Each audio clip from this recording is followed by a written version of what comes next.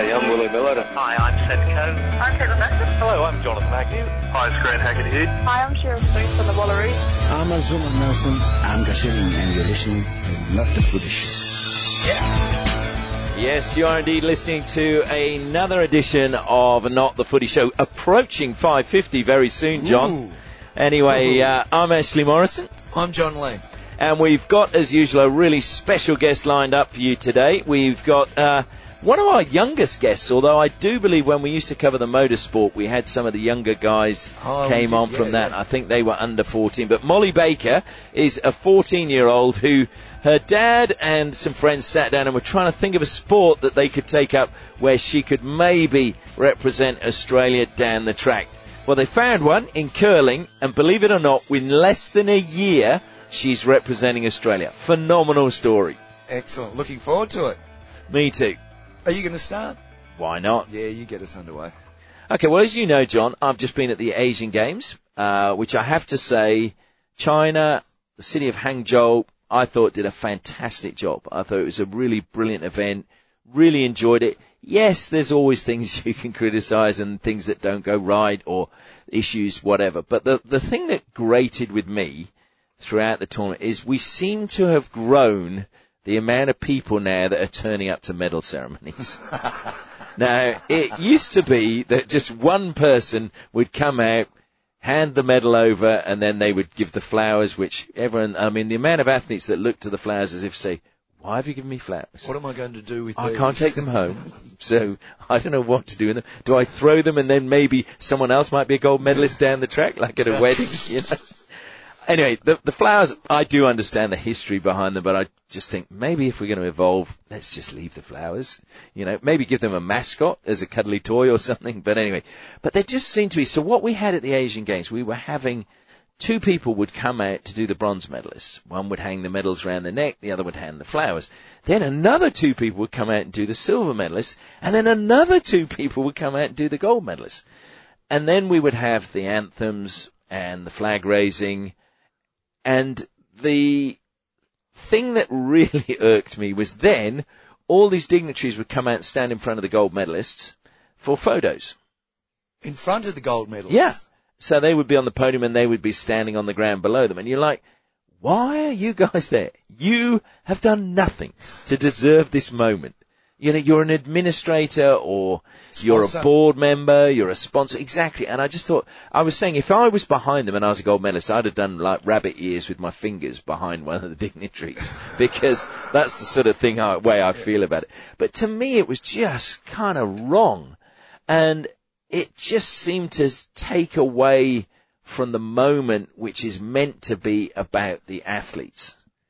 Now, that's the first thing. The second thing, and this was a bit of a criticism, but some of the events, the medal ceremonies were so long after the event finished. And, you know, I had to stay on air to do the medal ceremony. And now there was one, and I was trying to remember which sport it was, and it was from memory. It was either, I did Taekwondo or it was weightlifting. I've got a feeling it might have been Taekwondo. Anyway, the medal ceremony was so long after the event, I could count the amount of people that were left in the arena. And there were 32 people for that medal ceremony. When the gold medalists got their medals? Yeah. 32. 32 people. And it had been packed before that. But we'd also had two medal ceremonies before that. But instead of going back to back, there was a gap of about 10 or 15 minutes between each medal ceremony. What? So the medal ceremony, that should be over in 10 or 15 minutes. I know. Tell me about it. Is it something about, do you think that's specifically an Asian thing? Is it a cultural thing that they've got to go through this whole process? Or is it doesn't matter where you go, this is the way they do it? Look, I think you're beginning to see it everywhere, is my take on it. I think it maybe started as an Asian cultural thing, that obviously the dignitaries, the suits have to get the recognition. I mean, they do here to a degree, but, you know, it's more about the players. Yeah. You know, they don't let these people linger for a long time. No, and that's the thing. I mean, there was one medal ceremony, I'm not going to say which sport, but where one of the vice presidents of that sport, after they've posed for the photos, then climbs up onto the gold medal podium to be with the team. And I'm thinking, no. Someone should have come and said, mate, no, you have to earn that privilege of standing atop the podium. You do not just climb up for a photo with that team. That is wrong. You've just ruined that photo. Yeah, I just think there needs to be more respect for the athletes and their achievements and the work they've put in to get there. And I don't think anybody should be allowed to just jump in on the act. Well, the arrogance. That's a very arrogant thing to do, to think that you can just stand there with the gold medalist and get your photo taken because you deserve it. I mean, get real. Yeah, I don't know. It's just something, again, where we've seen administrators. I mean, years ago, we used to never know who was the president of a sport, who was the president of a football club.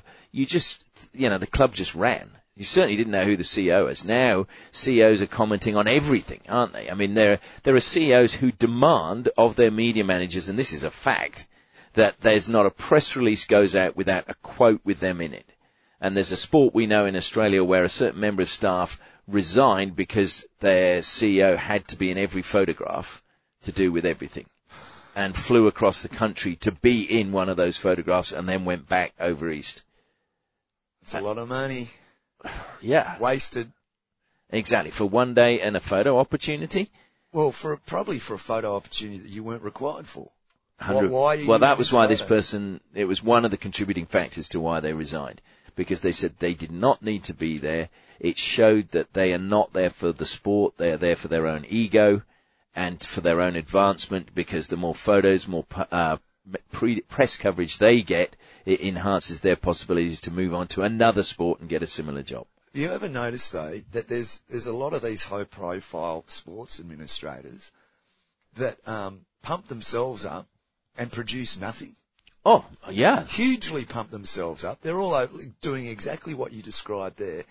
But at the end of the day, the sport's certainly not better off and generally worse off than when they started, because they dropped the ball because it's all about them. Well, it's interesting you say that, and I mean, that was one of the things I took away from the Asian Games, talking to people from other sports, was you realize that we have a bad situation in a lot of sports where exactly that is happening. It's not just a handful. We're talking, over 10 to 20, I would say, where the administrators now see themselves as the heroes and not the athletes. And as the situation stands today, the number of sports that don't do due diligence on the people that are applying for these positions. They see your name, they go, oh yeah, or someone the amount of bullshit that gets written on people's CVs, and it's just not true. Not true at all. And then they get these plum jobs because people haven't checked that they're lying. Well, that's why we had as a guest, if you remember, the guy from CV Check, because they were saying exactly that. People are not checking. And when you question some of the sports administrators saying, why did you not check? When this has happened in an example, and I asked this question, it took me 10 minutes to check that the things that this person, they put on their press release when they appointed this person were not true. It took me 10 minutes to find it by just searching on the internet. And I said, how come you didn't do that? And that person's still holding down a job in that sport based on fabrication of what they'd actually done. We've seen another person, it took them an organisation, over a year to realise that, again, the guy was basically, again, feeding them a lot of falsities, let's say, on his resume, and he couldn't do the job that he was given. It took them a year to work that out, when, again, if you just ask the right questions, you can find out. But it's happening now in commentary, John. I mean, I'm amazed at people who are now saying they've done tournaments that I've been at and I've never even seen them there. And they're claiming they've commentated that tournament. Yeah. Yeah. Because I got a phone call from someone saying, oh, I believe you worked with so-and-so at this. And I went, no, I've covered that tournament for X amount of years. I've never even seen them at the tournament. Yeah. Well, so I think it's sadly and I don't like Trumpisms, but it's fake news, isn't it? Everybody now, the media puts out so much false news and stuff that is unsubstantiated that now people believe, well, the media doesn't check. The media's not held accountable, so I can do the same. I think there's a lot of that in there. Oh, and it's a huge, for want of a better term, boys' club. It's now a boys and girls' club because it's happening that, but it's not gender specific anymore. No. And we live in a world where people are told to embellish things and make it sound, you know, we're but teaching people to lie. Yeah. And I think the scary thing is, though, what's going to come out down the track, and I do think it's going to come out, is how much stuff these people, or some of these people, are hiding. Oh. So there is a lot of stuff going on in sports that is not very pleasant, yet it's getting brushed under the table. And I'm being told that some of the media are actually being incentivized, let's say, to turn a blind eye. Oh, no doubt. And but then when you've got media that are taking money to help players gain a transfer in sports like football, where, you know, they run a story saying John Lee's not happy at Fremantle Coburn, you know, there's been an offer from Melville Hockey Club or whatever. Oh, yeah, the manipulation. And they're doing that, and the agent is slipping them something because it gets them out of that and gets them a better contract somewhere else.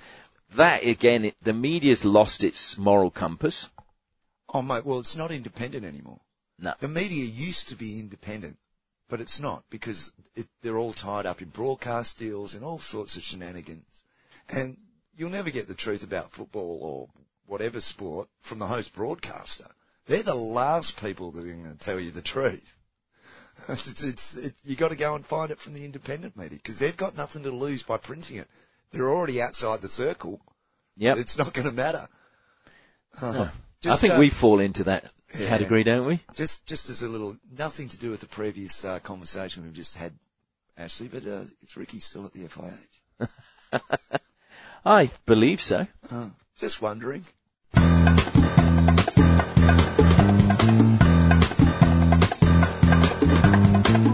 Hi, I'm Sedco, and you're listening to Not the Footy Show.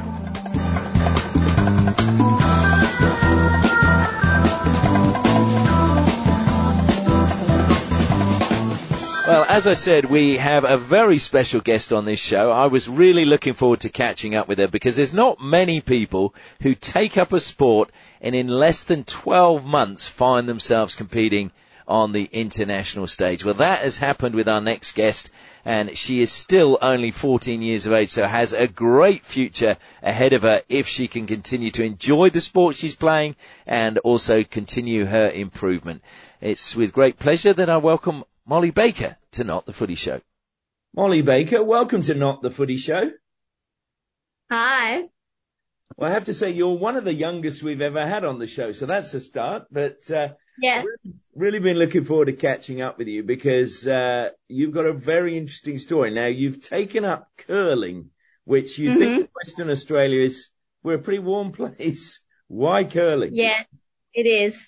Well, someone from my school actually got me into it, and they were looking for people for the Australian team. So that's kind of what got me into it in the first place, and I just tried it out, and I loved it, yeah. So how come the Australian team were looking for people, and you said young people of your age, to get involved in a sport like curling? Well, not many people know about it, so they just kind of thought, we need more people doing this sport, and it's a good sport, and it involves travelling, and it's people all around Australia, but mostly older people, so not many young people know about it. So they wanted to show the sport out more and get more people involved in it. So once you decided, I'll give this a go, where did you go to try it? Because, again, we don't have that many ice rinks on which you can practice. Yeah, we do it out in Coburn there's mainly older teams and which have done it around the world and then do it now in Australia. And we do it every Sunday afternoon, playing just the WA League. I'm amazed. I did not even know that there was a league for curling here in Western Australia. So how many, is it quite a big league? Are there quite a few people participating? There's probably around maybe 15 teams, and each team has 4 to 5 people in it. Right. So, I mean, I was going to ask initially, where would you get your stone? Because I didn't think there would be many people here. But obviously, if there are people doing it, are you just borrowing those at the moment? So they have it at the ice rink already.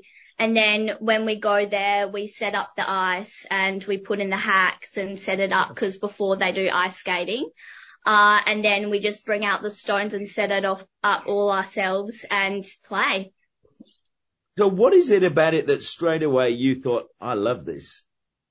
Well, it wasn't, I loved the sport, but it was also because I got to meet lots of other people, which was really good to see because I didn't know about it at all until I started playing. I didn't even know that it was a sport. I saw it on TV once, but that's all. And then it was just so much fun. And because it's competitive, but it's not too competitive where it's stressful. It's just a bunch of fun. Yeah, exactly. I mean, so at the moment, I mean, people know you have the sweepers and obviously you're then pushing the stone up the ice. I mean, have you learned how to sweep? Because there is a real art in that. It's not a case of just going out there with a broom, is it? Yeah, so I did 3 sessions before I actually started playing games where they taught me how to sweep, how to release the stone and kind of how to read the ice to know where you want the stone to go. And then from there, they just chucked us in and got us to play a bunch of games, which I think helped the most because then you actually got to learn from experience instead of just from a teacher. So So, I mean, is there a real art to actually playing the stone and sliding it down the ice? Yeah, so it's more sliding the stone down the ice, which is more the thing. And then the sweep is you just gotta, where is it? The skip who is at the end of the ice, they tell you, when the sweep is sweep. And also you should kind of realize as well, if you want it to go faster or if you want it to kind of change the direction of the stone. So you just kind of like learn as you go. And yeah. So it's a case, I presume, of as you're learning the sport, you're getting more of a feel for it. So then you're getting more control, just like a lot of things, and your confidence is building. Yes, 100%. I mean, how fast has your progress been? Because I believe you only started, was it the end of last year or the beginning of this year? It was the beginning of this year. And since then I have been to New Zealand for it, which was crazy. I went in June and I thought, what am I doing here? But it was so much fun. And then I got to meet people from all around Australia as well, which were doing it like in New South Wales and things like that. And then at the end of this year, in December, I am going to Finland, to represent Australia, which I'm very nervous about. But you just kind of learn as you go along. And also because I've met lots of different people who do it as well, and they have kind of given us tips. I met 2 people who have gone to the Olympics for it, which is crazy. So you just kind of get tips along the way. That's not bad. Like you take up a sport and you're representing Australia within a year. I mean, so you must have really shown some talent. Yeah. Well, it was the case of you have to learn how to do it and everything. And more people have come along and done the sport since I started. But I think there's a boys team from New South Wales who do it, which are 5 people. And then there's the girls team, which is 3 people from WA and then 1 person from Melbourne who do it as well. So I just learned it and then they were like, well, you're actually good at this. Why don't we actually get you on the team? So was the trip to New Zealand representing Australia as well, or was that a sort of Oceania type competition? Yeah, the trip to New Zealand was just with Australia, but we all went to New Zealand and then the teams, it was mainly for the older teams to see who would represent Australia in like the other countries. But cause we are the only like young team who do it with girls, we versed all of the adults, which was very hard, but we learnt so much because they all knew that it didn't really mind playing us. So they just gave us tips along the way and told us we were doing a good job. Fantastic. So, I mean, you took up the sport because I believe, was it some dads wanted to come up with a sport that you guys might be able to represent Australia? Yeah. So when, my friend Holey, her dad turned 40, and him and his friend were, they were thinking, let's think of the sport that no one in WA does or in Australia does that can get either us or our children to represent it somewhere around the world. And they were like, oh, what sport should we do? And then they thought of curling, and they realized that no one does it in WA. So they founded, WA Curling, and they started it up at Coburn, and then they got people, and they found out that a few people knew how to do it, but they just had nowhere to actually curl. So everyone made up their teams, and then since then they've gotten more people along doing it, and they've actually made a league out of it in WA. That's fantastic.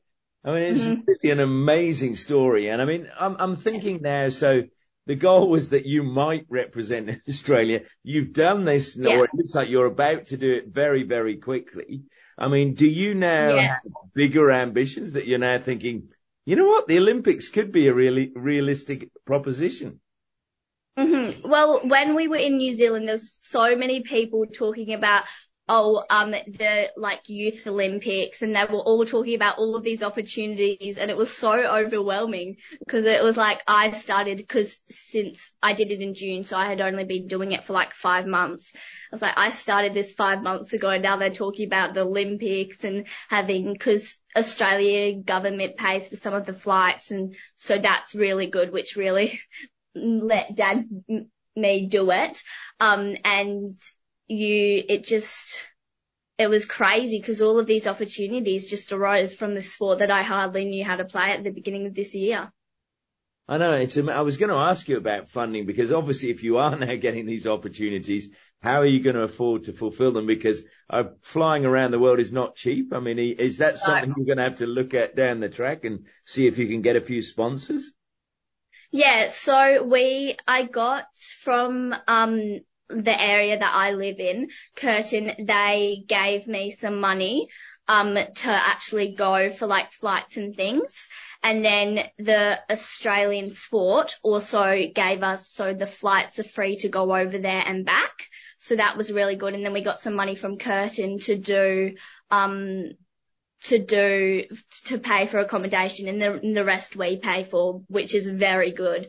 So I'll be in Finland for, I think, 2 weeks. And then I think for me, I'm flying to Sweden after to see some family that I have over there as well.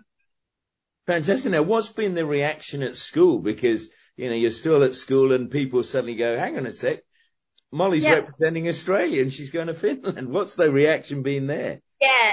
So last year, because Holly, who also does it, she did it last year, and I remember when she was saying, because she went to Norway, I think, last year for it, which was just another little league. And I remember her telling us all about it and trying to show us how to sweep, and everyone was so confused. And then I started doing it, and everyone's like, whoa, people are actually doing this. So since then, people have really learned about curling, and also we have managed to get 3 other people from my school doing it as well, because we told them all about it and the opportunities that you get, and also because it's pretty easy to commit, because on a Sunday night, you're not really doing much anyway, so just kind of go. And I'm just thinking there's huge marketing opportunities with Molly and Holly. I mean, it's almost like there's a movie in it as well. Yes, definitely. Well, look, Molly, it's been fantastic catching up with you. I'm so happy for you, and great opportunity. We'll be following with interest your progress over the next few years. I mean, have you looked at an Olympic Games and thought, it'd be great to get to those Winter Olympics, or is that too far ahead at the moment? I have no idea, because they have mentioned it quite a bit now, but it's always been just a thought, but to be honest, half of this have just been a thought and we've managed to do it. But, yeah, half of it have just been a thought, but the parents all seem very keen on it. So I'm sure that they'll somehow find their ways for us to go further in curling. Well, I wish you all the very best. And as I say, we'll be following your progress with great interest. Thanks so much for your time. All good anytime. Hi, I'm Mark Leduca and you're listening to Not the Footy Show.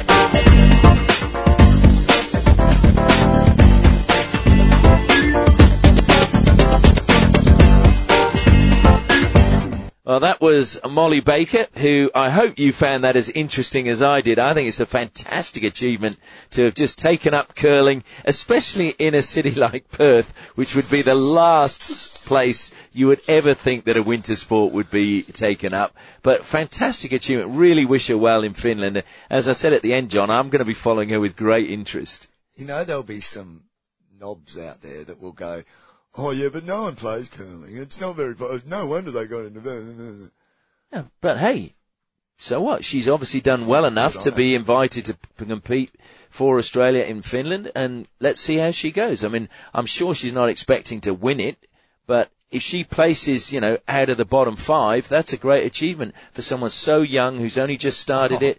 You know, you've got to start somewhere.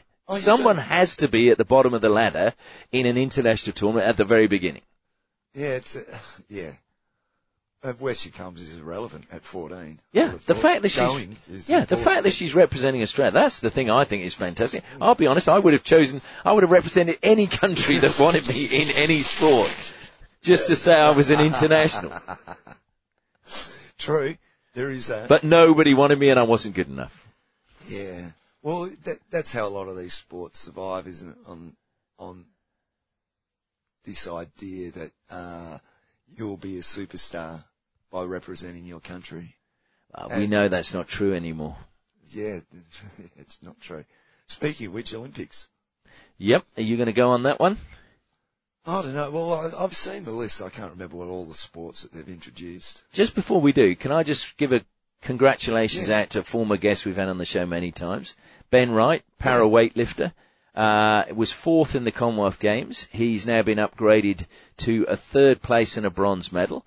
And we followed Ben's story when he really started doing powerlifting. And so I just cannot think of a more deserving guy to get a medal. And hopefully, who knows, he might even get one at the Olympics. But congratulations, Ben. Really proud of you. We got the World Cup on at the moment, Cricket World Cup. Has the centralised system had its day in this country? I've been saying for a long time, I think it's time we canned it full stop. It's become an exclusive club. It has. And,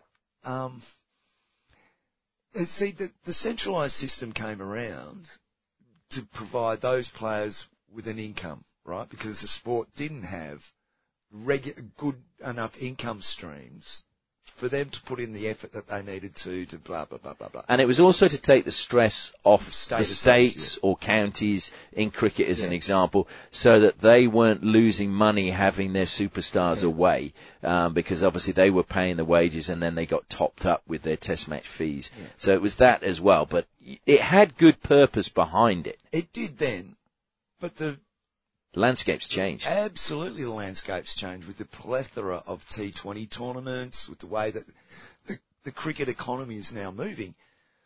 We don't need a centralised system anymore. Not centralised contracted players.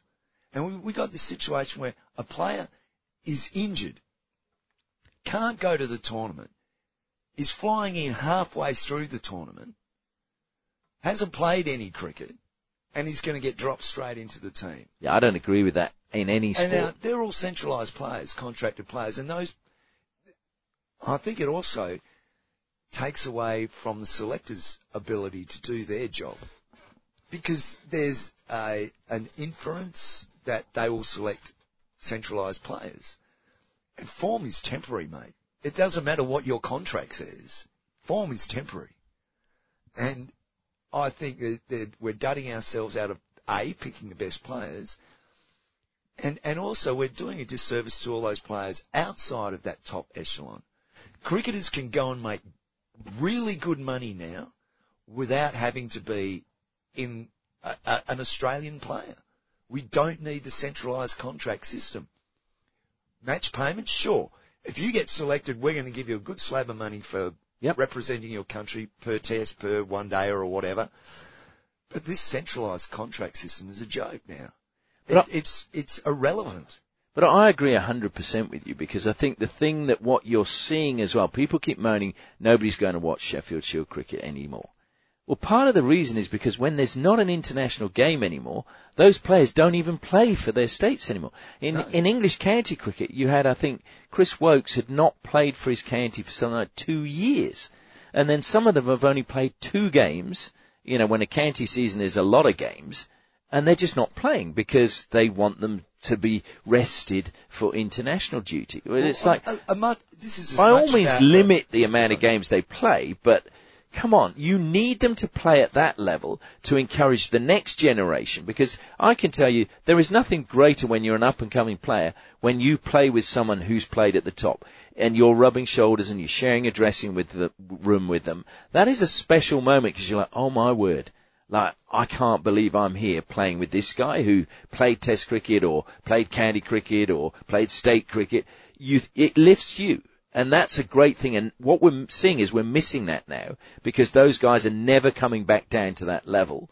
And you're also seeing, I think, not so much, but to some degree, the state cricketers aren't playing as much in the pennant cricket that they used to as well. So the whole system that was so successful is now actually falling apart because of what's happening at the top. And a lot of that's driven by the amount of international cricket that's being played.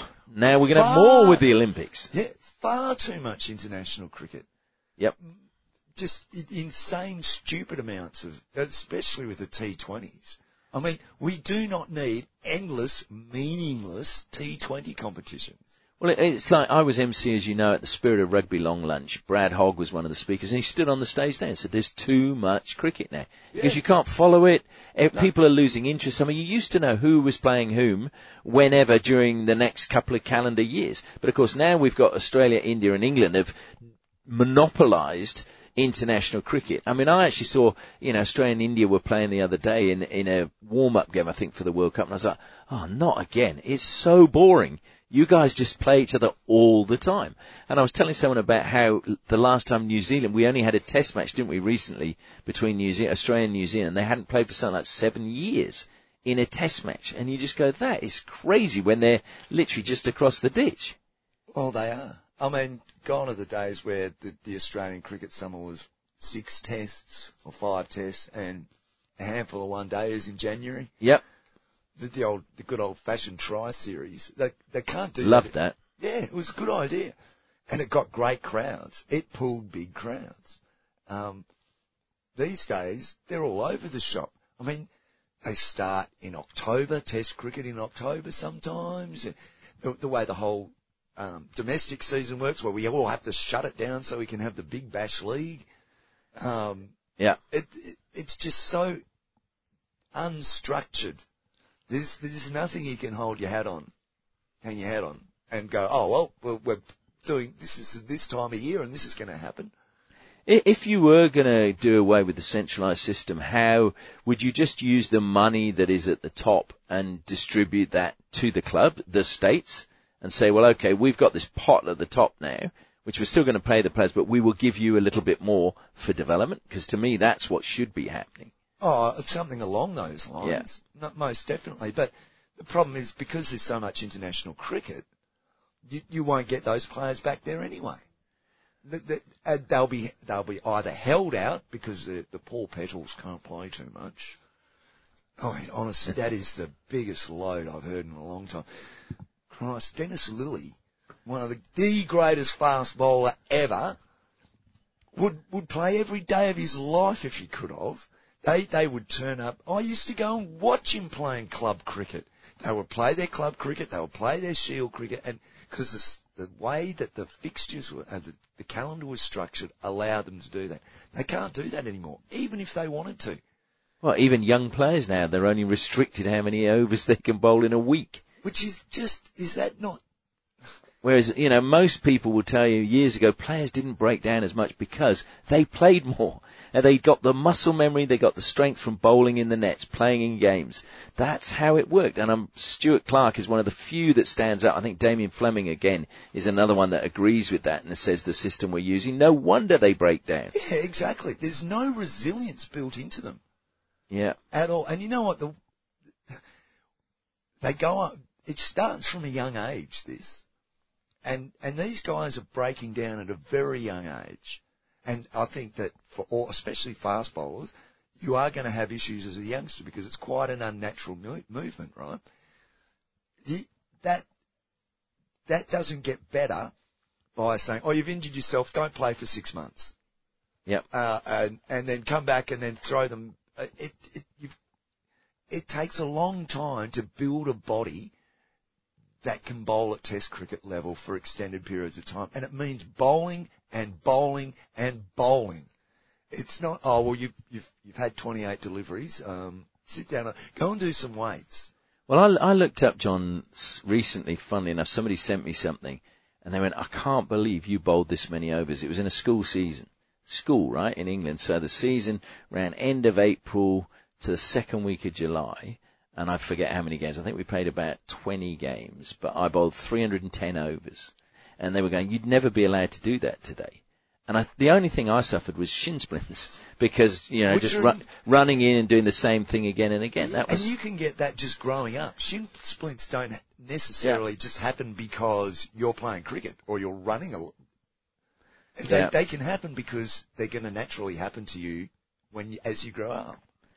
Through your teenage years, I'm sure everybody had shin splints as a teenager at some stage.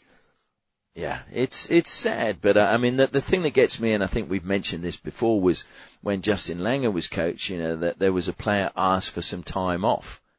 And Justin Langer said to him as coach, maybe one of the reasons why the players didn't like him, but he said, well, we give you 9 weeks or 12 weeks, I forget how much it is, at the beginning of the year. And the guy goes, yeah, but I'm playing IPL. He goes, but that's your choice. We've given you that time off. If you can't... We're your employer. Yeah, if you choose to do that on your holiday, that is your choice. But you're not getting any other holiday. Or if you do, you're going to have to leave the squad. And I think he was 100% right. Yeah. Oh, well, see, that's the thing about the centralised system. If they held people to account under what the centralised system should mean, that wouldn't be an issue. But they don't. They bend over backwards because they're scared of player power. So, and managers probably, and lawsuits. Don't get me started on Australian cricket holding people to account. Well, if you're signed to a centralised contract, mate, you're not going there. You're not going to India to play IPL. You're in Australia working for us playing Sheffield Shield cricket. Because we pay you. If you don't want us to pay you, if you want to go over there and let them pay you, fine. We'll terminate your contract now. And you could go and do that. But you won't be playing for Australia, okay? But that's where, in a way, you have to show respect for Chris Gale because he went, okay, I'm not available for that anymore because I'm going to chase the dollar playing T20. And that's fine. You want to do that? He made that decision, and I respect him because he came out, he didn't hold anything back and said, I'm no longer available, I'm going to do this. And it's his choice. There are certainly players now who are saying, I'm not interested in that anymore. I'm just going to go and chase the money. Fine. Yep. Chris Gale seems to be the exception because he could have walked into just about any test team. Yeah. He's a very talented player. But see, the thing about the West Indies is they're so dysfunctional. No wonder he walked away from it. Yeah, that's another thing. It makes it easy when that's happening. But, say if Dave Warner had been told. Dave Warner's one of the guys that has stayed away a bit from the IPL. A little bit. And Steve Smith, Stark did it. But how did they stay away because it was the right thing to do? Or did they stay away because they were told that they should be staying away? I think their bodies told them. Well, that's the other side of it. I genuinely think that they were smart enough to realise that something was going to give. By not playing, they would prolong their careers by taking that break. The other thing about the amount of cricket that does get played internationally now, and I think a player like Adam Zampa is a classic example, he's been worked out. They've worked him out. Yeah, but that's the other thing. It's no longer, you're no longer getting surprises. You're no longer having people come out and, where did this guy come from? But because that's everybody knows where they come from. But that's exactly the point you're making. Because you have those centralised contracts, you're playing the same players who are offering the same thing. And that's why you need to say, no, you're going to take a break. We're going to bring in so-and-so because he offers something that no one knows about at the moment. And the signs were there last year that Zampa was cooked. But I think fans want to see that. Well, I do. I know that. In some ways, it doesn't matter who they pick. Yeah. You know, if it's the best player, they're the best player. But because now the best players aren't... Or the in-form player, as you said at the beginning. In-form is that, yeah. Because form is the only real true measure. Yeah. Isn't it? Of an athlete. Are they in form? Are they not in form when it comes to... Yeah. How much of a risk do you take on going, well, this guy has been good previously, but he's 5 years older. Oh, he's still a great player. Well, no, he's a good player now. He was a great player. Now they're a good player. Father Time catches everybody. Sure does. And it catches us now because I think we better go. Oh, yeah. Some people are on the pitch. They think it's all over. It is now. See ya. We'll be back next week.